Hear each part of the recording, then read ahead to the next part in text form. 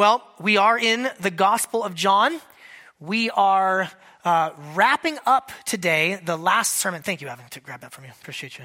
I realized 10 seconds before I came up here to preach, I didn't have any water to drink, and my throat's going to give out. So thank you, Evan. Appreciate you doing that. We're wrapping up this upper room section.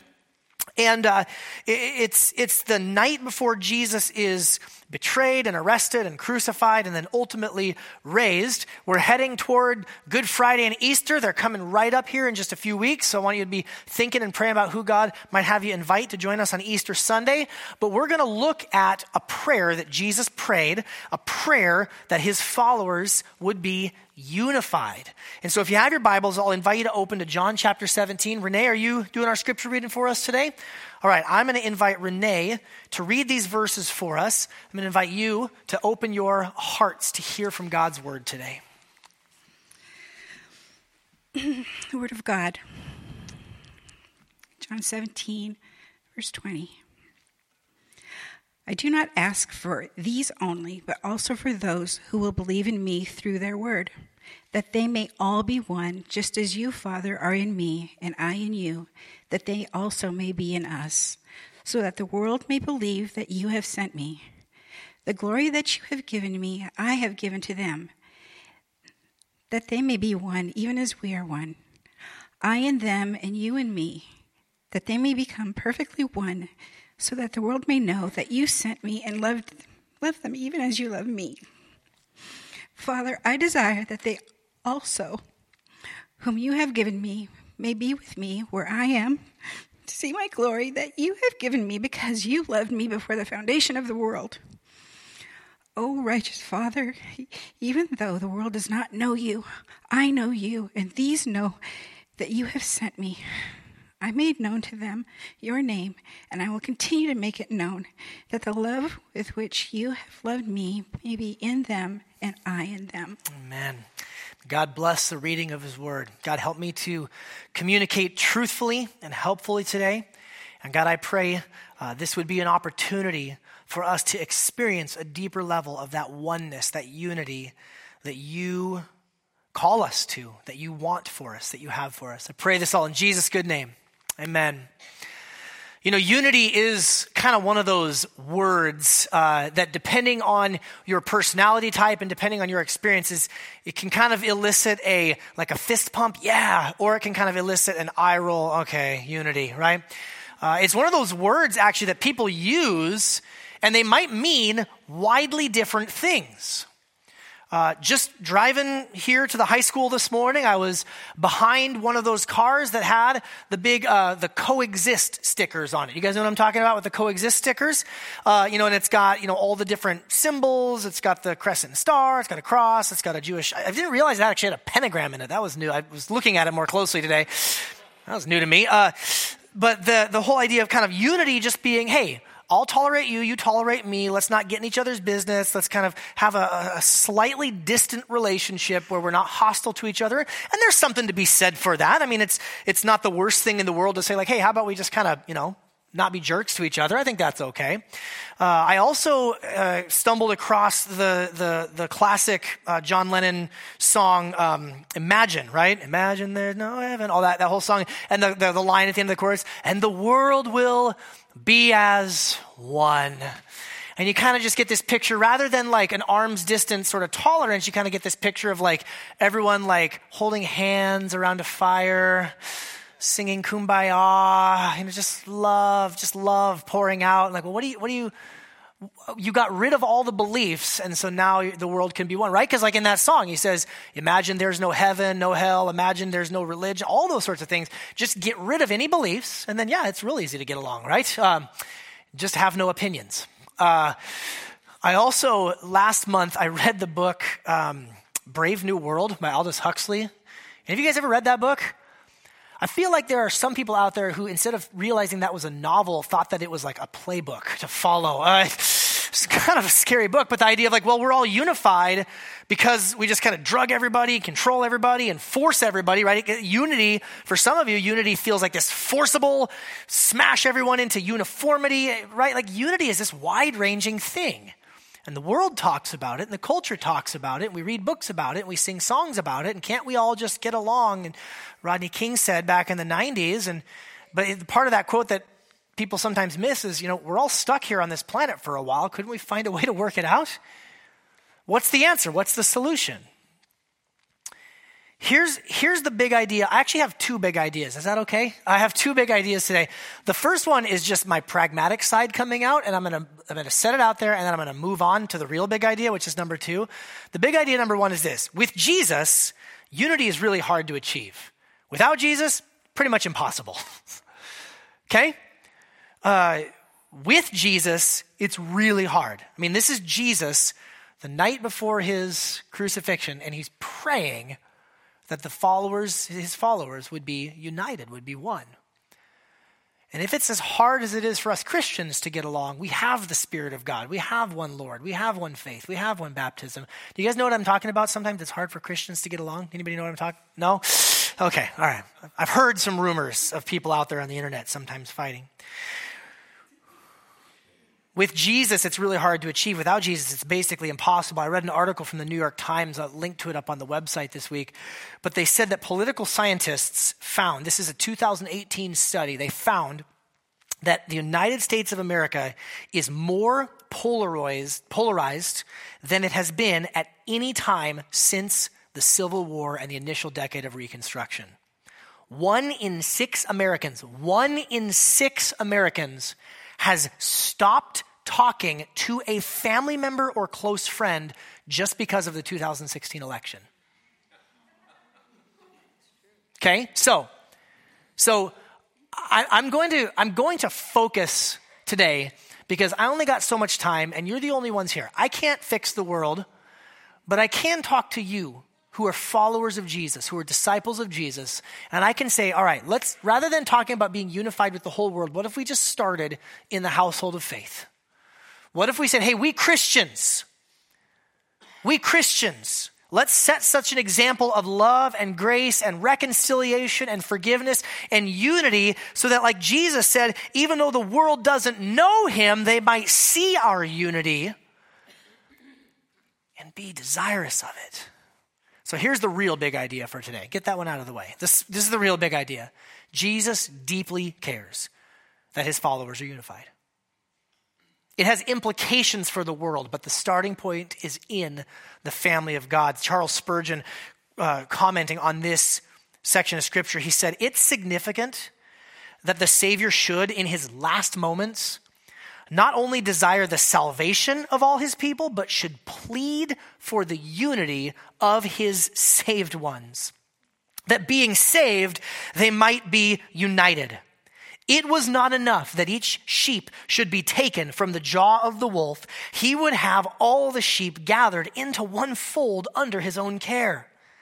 He was not satisfied that the members of his body should each of them be saved as a result of his death. He must have those members fashioned into a glorious body. I mean, think about this. This is the end of the prayer.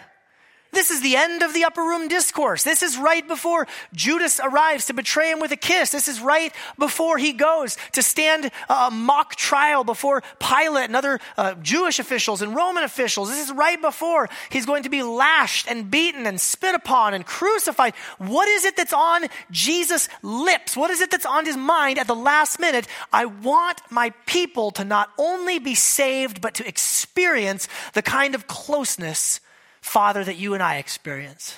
What an amazing thought that is. So I want to define unity biblically.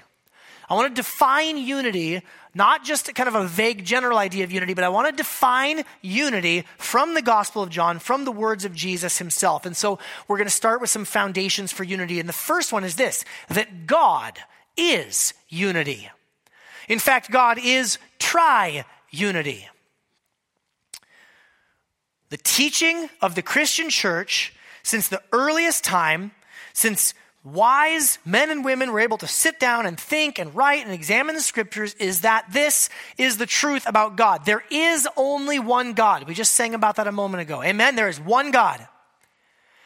And that God exists eternally in three persons: Father, Son, Holy Spirit. And if you say, wow, that's really hard to understand, you're right. It is really hard to understand. I believe it was St. Augustine that said, if you deny the Trinity, you lose your salvation. If you try to understand the Trinity, you lose your sanity. But the idea is that God is Father, Son, and Holy Spirit, which when you start to understand that, even just the surface of that, it starts to make more sense about teachings in the Bible that say things like God is love.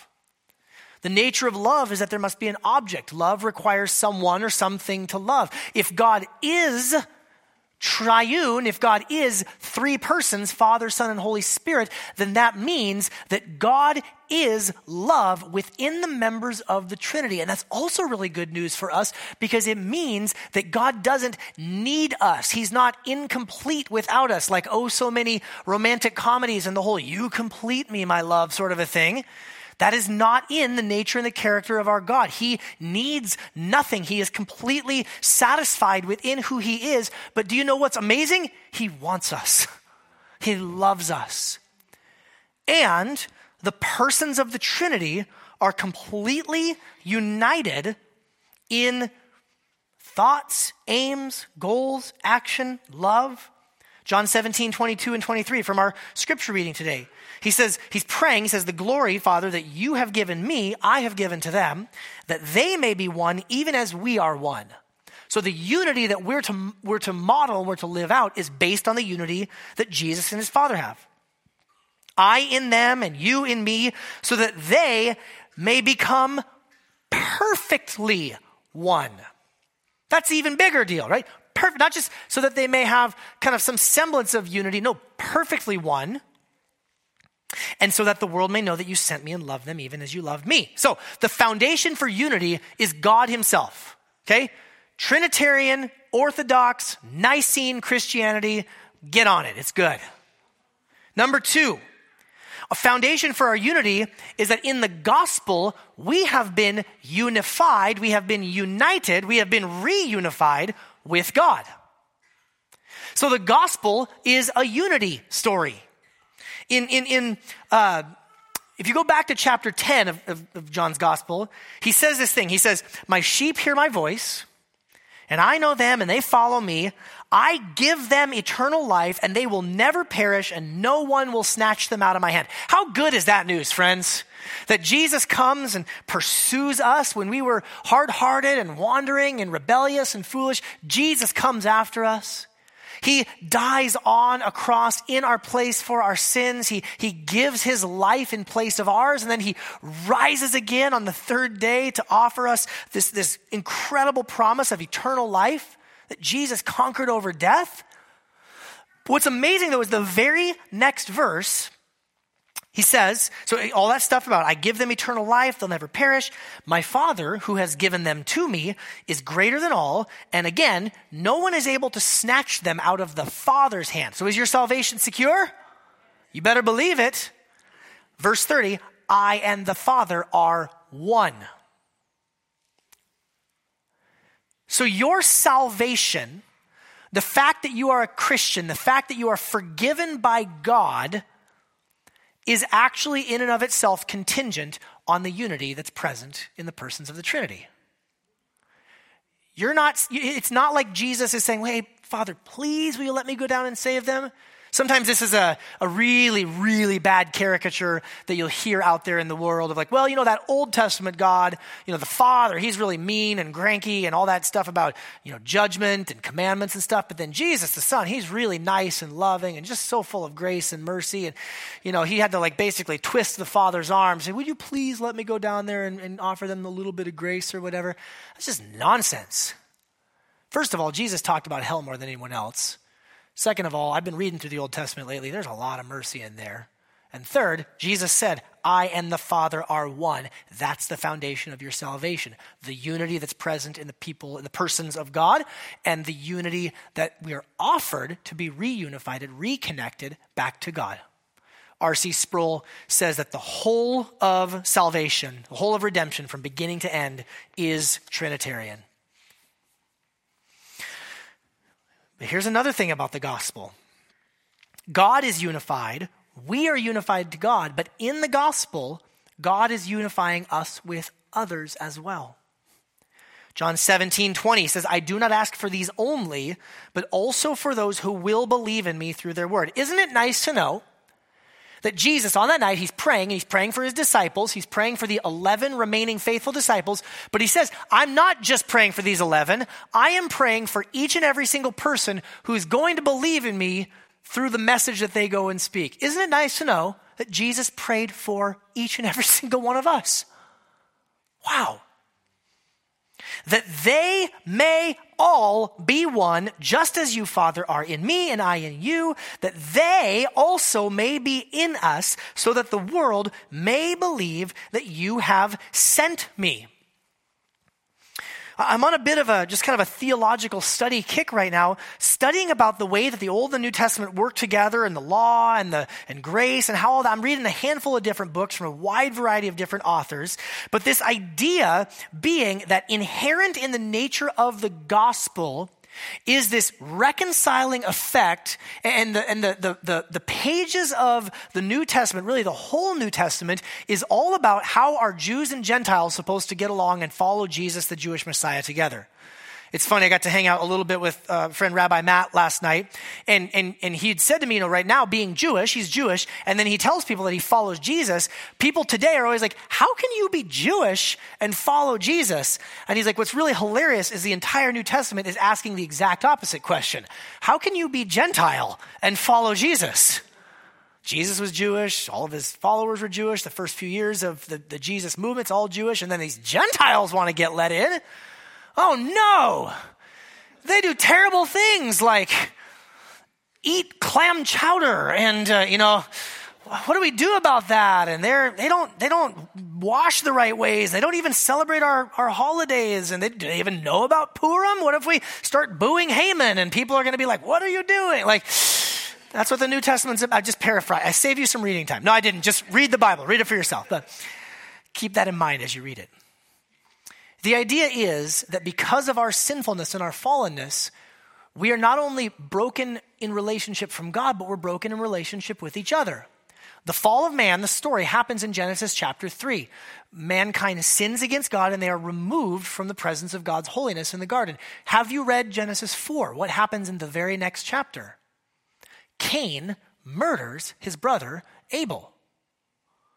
So the immediate effects of sin and rebellion is that we're separated from God and we're alienated from our fellow man. There's hostility, there's enmity. And you guys know the big three, right? The big three that divide us: gender, race, money. Those are the big three. Men and women fighting against each other. Jew and Gentile, black and white, however we want to divide on those racial lines, and rich versus poor. And isn't it amazing that Apostle Paul and others write things like, hey, in Christ, there is no male nor female. There is no Jew nor Gentile. There is no slave nor free. That's economic. We're all one in Christ Jesus. That when it comes to our salvation, when it comes to our standing before God, every single person is given equal access to God through the death and the resurrection of Jesus Christ. That doesn't mean there's no difference between races. It doesn't mean that there's no difference between the genders. There's all sorts of beautiful things about the diversity that God's created in the world. But when it comes to the gospel itself, at the core of the gospel message is we are all made one in Christ Jesus.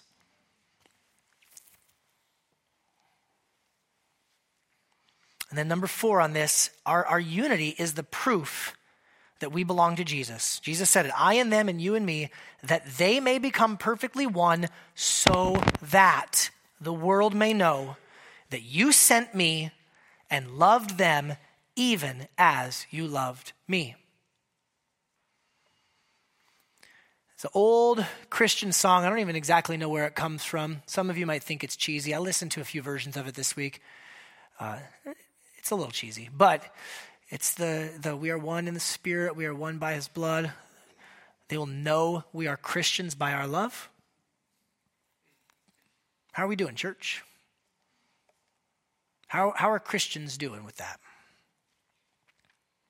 So this is maybe a better foundation for unity. God is unity. The gospel is that we're unified to him, we're unified to each other, and this is the proof. Unity is really what Jesus lays forward is this is the evidence and the proof that we belong to him. Let me just say, like I mentioned a minute ago, here's what unity is not. Unity is not the Brave New World, like I read, where you just force everybody to get along. Parents, with young children, be honest. You have to get along with your kids. You ever pulled that one out? You just have, come on. I know I'm not the only parent. Well, you got to get along. Go play. What's the get along shirt where you make the kids like wear the same shirt? Like weird things like that go out there, right? Just going to force everyone to think the same way, force everyone. That's uniformity. That's not biblical unity. That's not how Jesus speaks about what true unity is.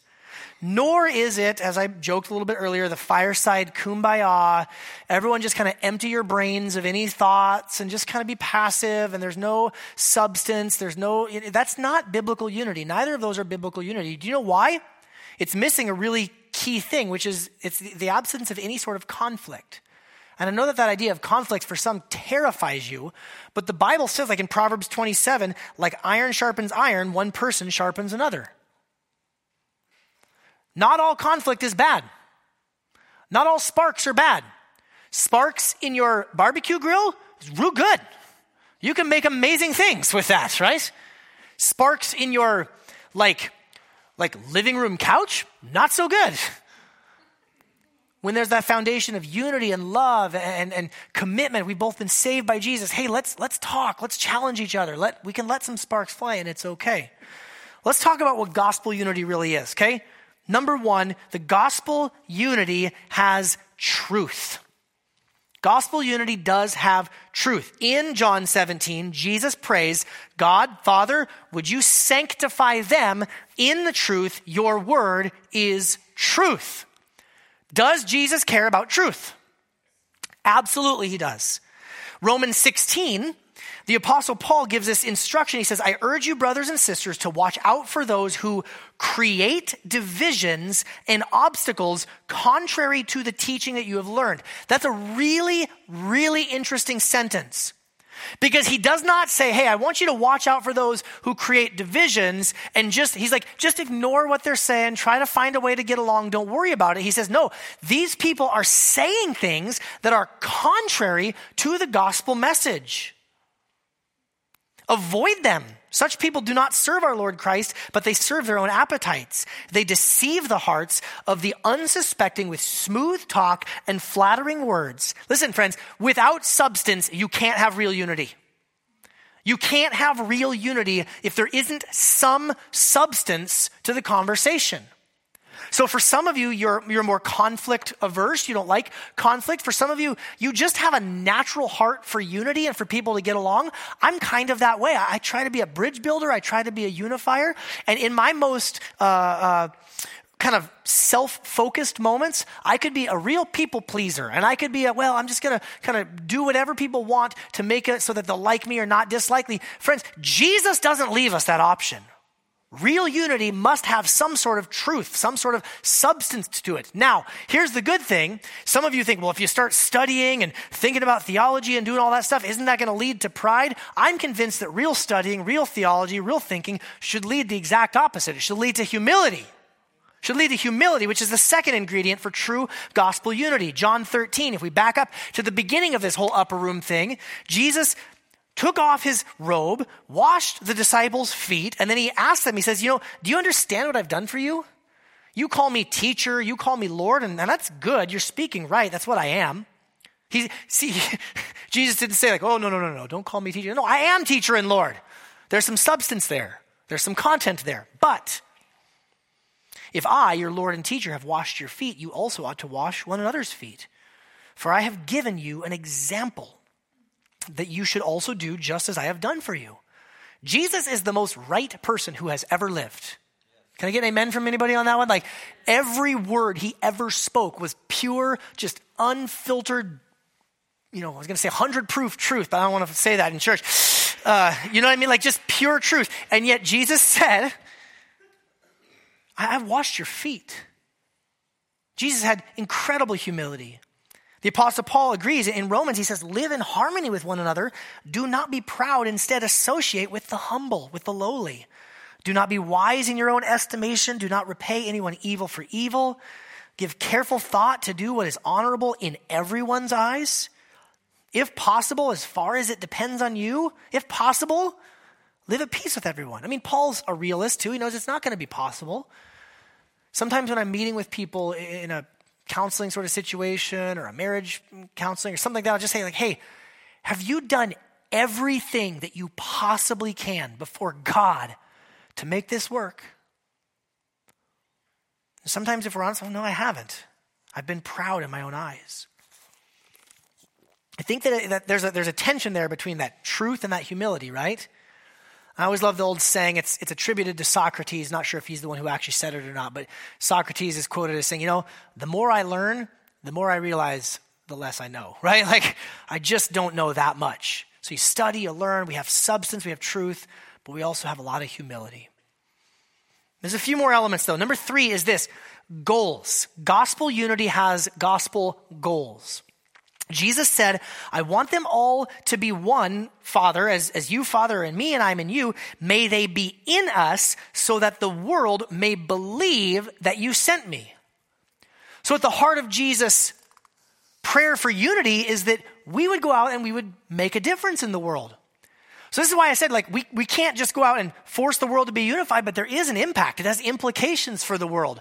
Like at the baseline, what are some things that maybe we could all agree, Jesus would want, the Father would want for us to have as our goals for unity? How about people would meet Jesus? Do you guys think that's one of those like goals, okay? How about Jesus would want us to live like godly and upright lives that are healthy for us, honoring to him, good for those around us? You guys think that's one of those goals? I think so. Do you think that God would want us to have, arguing about the mode of baptism, as one of those goals, right? Now, I'm ready to argue. I'll have that conversation. We'll let the sparks fly, but we got to understand, there's some priorities, right? People meet Jesus. People to live lives of love and care for each other. People to go serve the poor. People, like things that are just kind of basic goals, gospel goals. One of the reasons why in our country we don't have a lot of unity right now is I don't think we have a lot of goals. We don't have the foundation, but we don't have a lot of goals that we're all saying like, yeah, let's do this thing. We have differing goals or competing goals. And actually even deeper, another level deeper is gospel motives.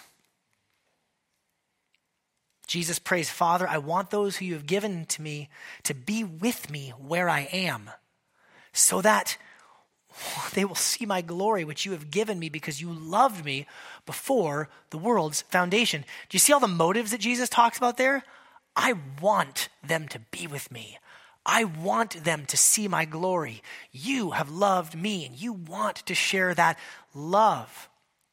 Even if we could all agree on the right goals, if we don't have gospel motivations, our goals are going to go awry. You could have two people in the church and they say, hey, we need to care for the poor. Great goal. One person is wanting to do it from a motivational place of saying, I want to love and serve people. But there's another person who's doing it from a motivation of, I want people to look at me and pat me on the back and tell me how good of a job I'm doing. And maybe they wouldn't say it out loud, but that's the motivation. Do you imagine that unity might be kind of hard when people are coming at it with these widely different motives? God cares not just about our actions, but the motives that go underneath it. I might even go so far as to say God cares more about the motives and the heart being transformed so that the actions that come out are truly in line with his word. You can go serve the poor and you can do it from a really ugly heart. You can go tell people about Jesus and you can do it from a really selfish motive. God wants our hearts and our motives to be transformed. That will lead to actual unity. And then lastly, definition of unity is gospel perseverance. Jesus prays, I'm no longer in the world. They're in the world. Thanks, Jesus. I'm coming to you. But then he prays. He gives us the Spirit. Holy Father, protect them by your name, the name that you have given me, so that they may be one as we are one. So, what Jesus says is, hey, I'm going to go be with the Father. I'm sending you the Spirit. Keep working at this. Okay, moment of honesty. How many of you have ever experienced a moment where you've gotten tired of trying to be unified with someone, right? Okay, I tried, Lord. I said some nice things. I gave them some flowers. I was real kind for like a week. And we're still not unified. Like, yeah. True unity takes some perseverance. True unity takes gospel substance, gospel humility, gospel goals, gospel motives, and then you wrap all that up in a nice big bow of keep at it. Keep at it. Keep going. What is our life?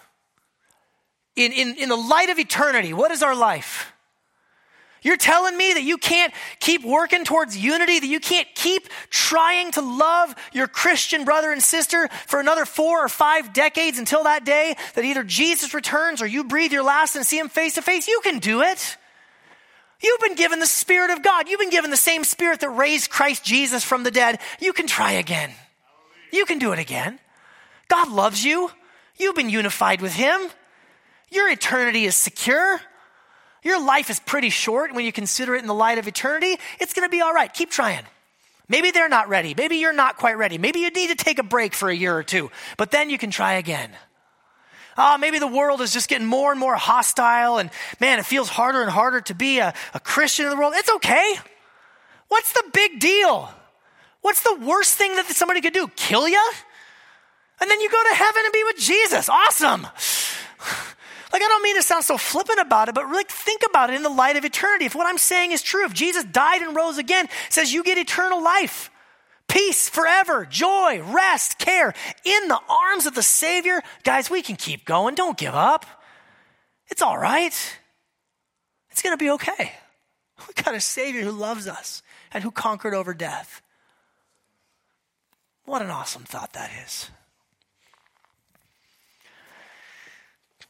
Couple of quick things to think about here. Some challenges to unity. One of the challenges to unity is we've got a wrong definition sometimes, okay? And I've already said that. If you got a wrong definition of unity, don't let the world and the culture tell you what unity looks like. They're terrible at it. Don't buy their definition, okay? I'm real thankful for, celebrities getting up and doing a fundraiser for whatever tragedy. We all just need to come together. I'm not buying it, okay? Listen to the music, send the money to the Red Cross or whatever, it's fine. But don't let them define what unity looks like for you. Let the Word of God define what true unity looks like, okay? Another challenge to unity is just the idea of diversity. And I don't mean that in a bad way. I just mean like God made us real different, right? You could take 2 people who, let's say you took 2 men who are about the same age, about the same income level, and about the same, whatever, just lots and lots of similarities. And even those 2 guys, same skin color, same everything, and they might fight because they're very different from each other, right? Like, diversity is amazing. Did you know that God is both loving and merciful and just and righteous? And some of you, say, I like to hang out with those people who are like, they express that side of God, that's, the love and the mercy. And I don't like hanging out with those people that express the more kind of righteous side of God. Like, there are people who are like really good at like remembering rules and things like that. And you know what? They're actually displaying an image of God. Diversity, even the good side of diversity, which is a beautiful thing, that God has woven this tapestry of different people, different nationalities, men and women, and different perspectives, and we would do this way, and I would do this thing this way. That's just challenging even if it wasn't for the presence of sin, right? So remember, we're one body with many parts. Not everyone's an eye, not everyone's an ear, not everyone sees things the same way, and we need to utilize and to borrow, if I can use that word, the strengths and the perspectives of others. But it is a challenge to unity. It just makes it hard. And then obviously there's things like pride. That's sin, thinking that you're better than someone. And oftentimes it's oftentimes, at least for me, pride doesn't come out where I say things like, wow, I am so much better than them. You don't say that out loud, you don't think that consciously, but it comes out in small ways. What is wrong with them? Why would they do You guys know what I'm talking about? Am I preaching? Am I meddling yet? Fear, right? Fear pulls us back. Fear keeps us from having unity. Oh, I don't want to go to that prayer night tonight because what if there's some of those like weirdo Christians who are going to be praying in tongues and I don't want to deal with that, right? Like it's fear. I hear you, Jerry. If any of you weirdo Christians are praying in tongues, come find me. I'll be in the front right corner tonight. So, but you know what I mean? Like, I'm kind of afraid of that, or I don't know. I've never talked with a Presbyterian before. What are they like? You know, it's like, just we can give place to this fear when we don't realize just how truly secure we are in Jesus Christ. We can give place to fear, like, well, hey, we might disagree, and that might be okay. And then just apathy. For some of you, just the challenge to true unity is like, I just don't want to. That sounds like a lot of work. And can I just say to you, this is the work that Jesus has given to us. Why else would he pray for it on the night of his arrest, the night before his crucifixion? I pray, Father, that you would unify our people. Yeah, like I said, it's hard. I'm not trying to spin some sort of fairy tale. This will lead to some of the more uncomfortable conversations you're ever going to have. Some of the more challenging. You're going to have to check your heart. You're going to have to check your pride. You have to check your tongue, your digital Facebook tongue.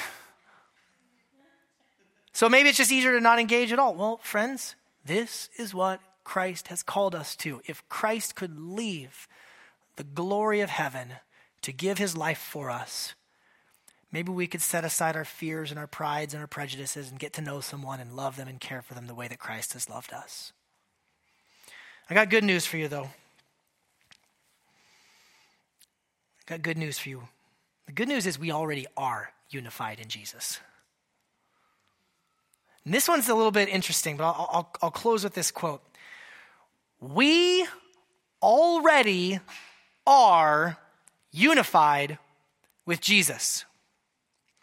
If you read the New Testament, in particular the letters of Paul, the Apostle Paul will say things like, he'll say, hey, you should not go and be with a prostitute because you're already joined with Christ and you would not want to join Christ in that way with a prostitute. He'll say things like, hey, you already are loved and forgiven, so don't walk in these sinful ways. Hey, you've been redeemed. You are a new creation in Christ. One of the great mysteries of the Christian faith is that everything that Christ has is already ours, and we're learning how to apprehend and to take hold of it all in Christ. So the truth is, the reality is we already are unified in Christ. You and I are just trying to learn how to live that out and work it out. This type of unity is ours in Christ. The question is, will we live in it? Again, R.C. Sproul says this. He says, I am sure that God is grieved by all of our disunity. But I don't think that we are still waiting for this request Jesus made to the Father to come to pass 2,000 years later. In actuality, this prayer was answered because everyone who is in Christ is in union with him and therefore in union with one another. Oops, you already are united. Those speaking in tongues people and the Presbyterians. If we've trusted in Christ, we are already united. Maybe even a Presbyterian who does speak in tongues. That would be neat. I want to meet that person. The communion of saints that is spoken of in the Apostles' Creed is real. And it transcends every conceivable boundary, denominational, geographic, racial, cultural, and socioeconomic.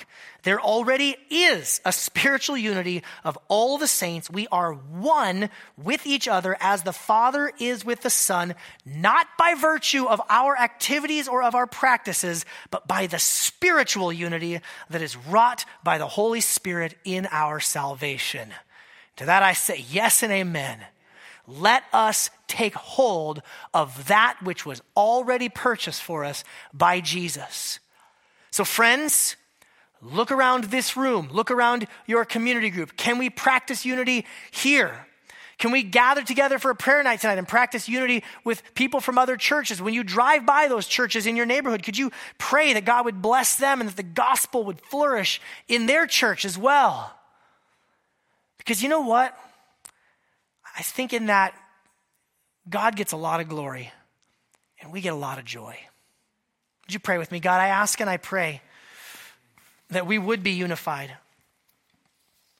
Jesus, I pray that we'd be unified the way that you want us to be, that we would live out the unity that you've already purchased for us by the blood of Jesus. Jesus, thank you that even though we had gone astray and had run away from you, you pursued us. And that in your death and your resurrection, you've broken down that dividing wall of hostility between us and God and between us and each other. And simply, Jesus, I pray that you would help us to take hold of that which is already ours in Christ Jesus. We pray this in his good name. Amen.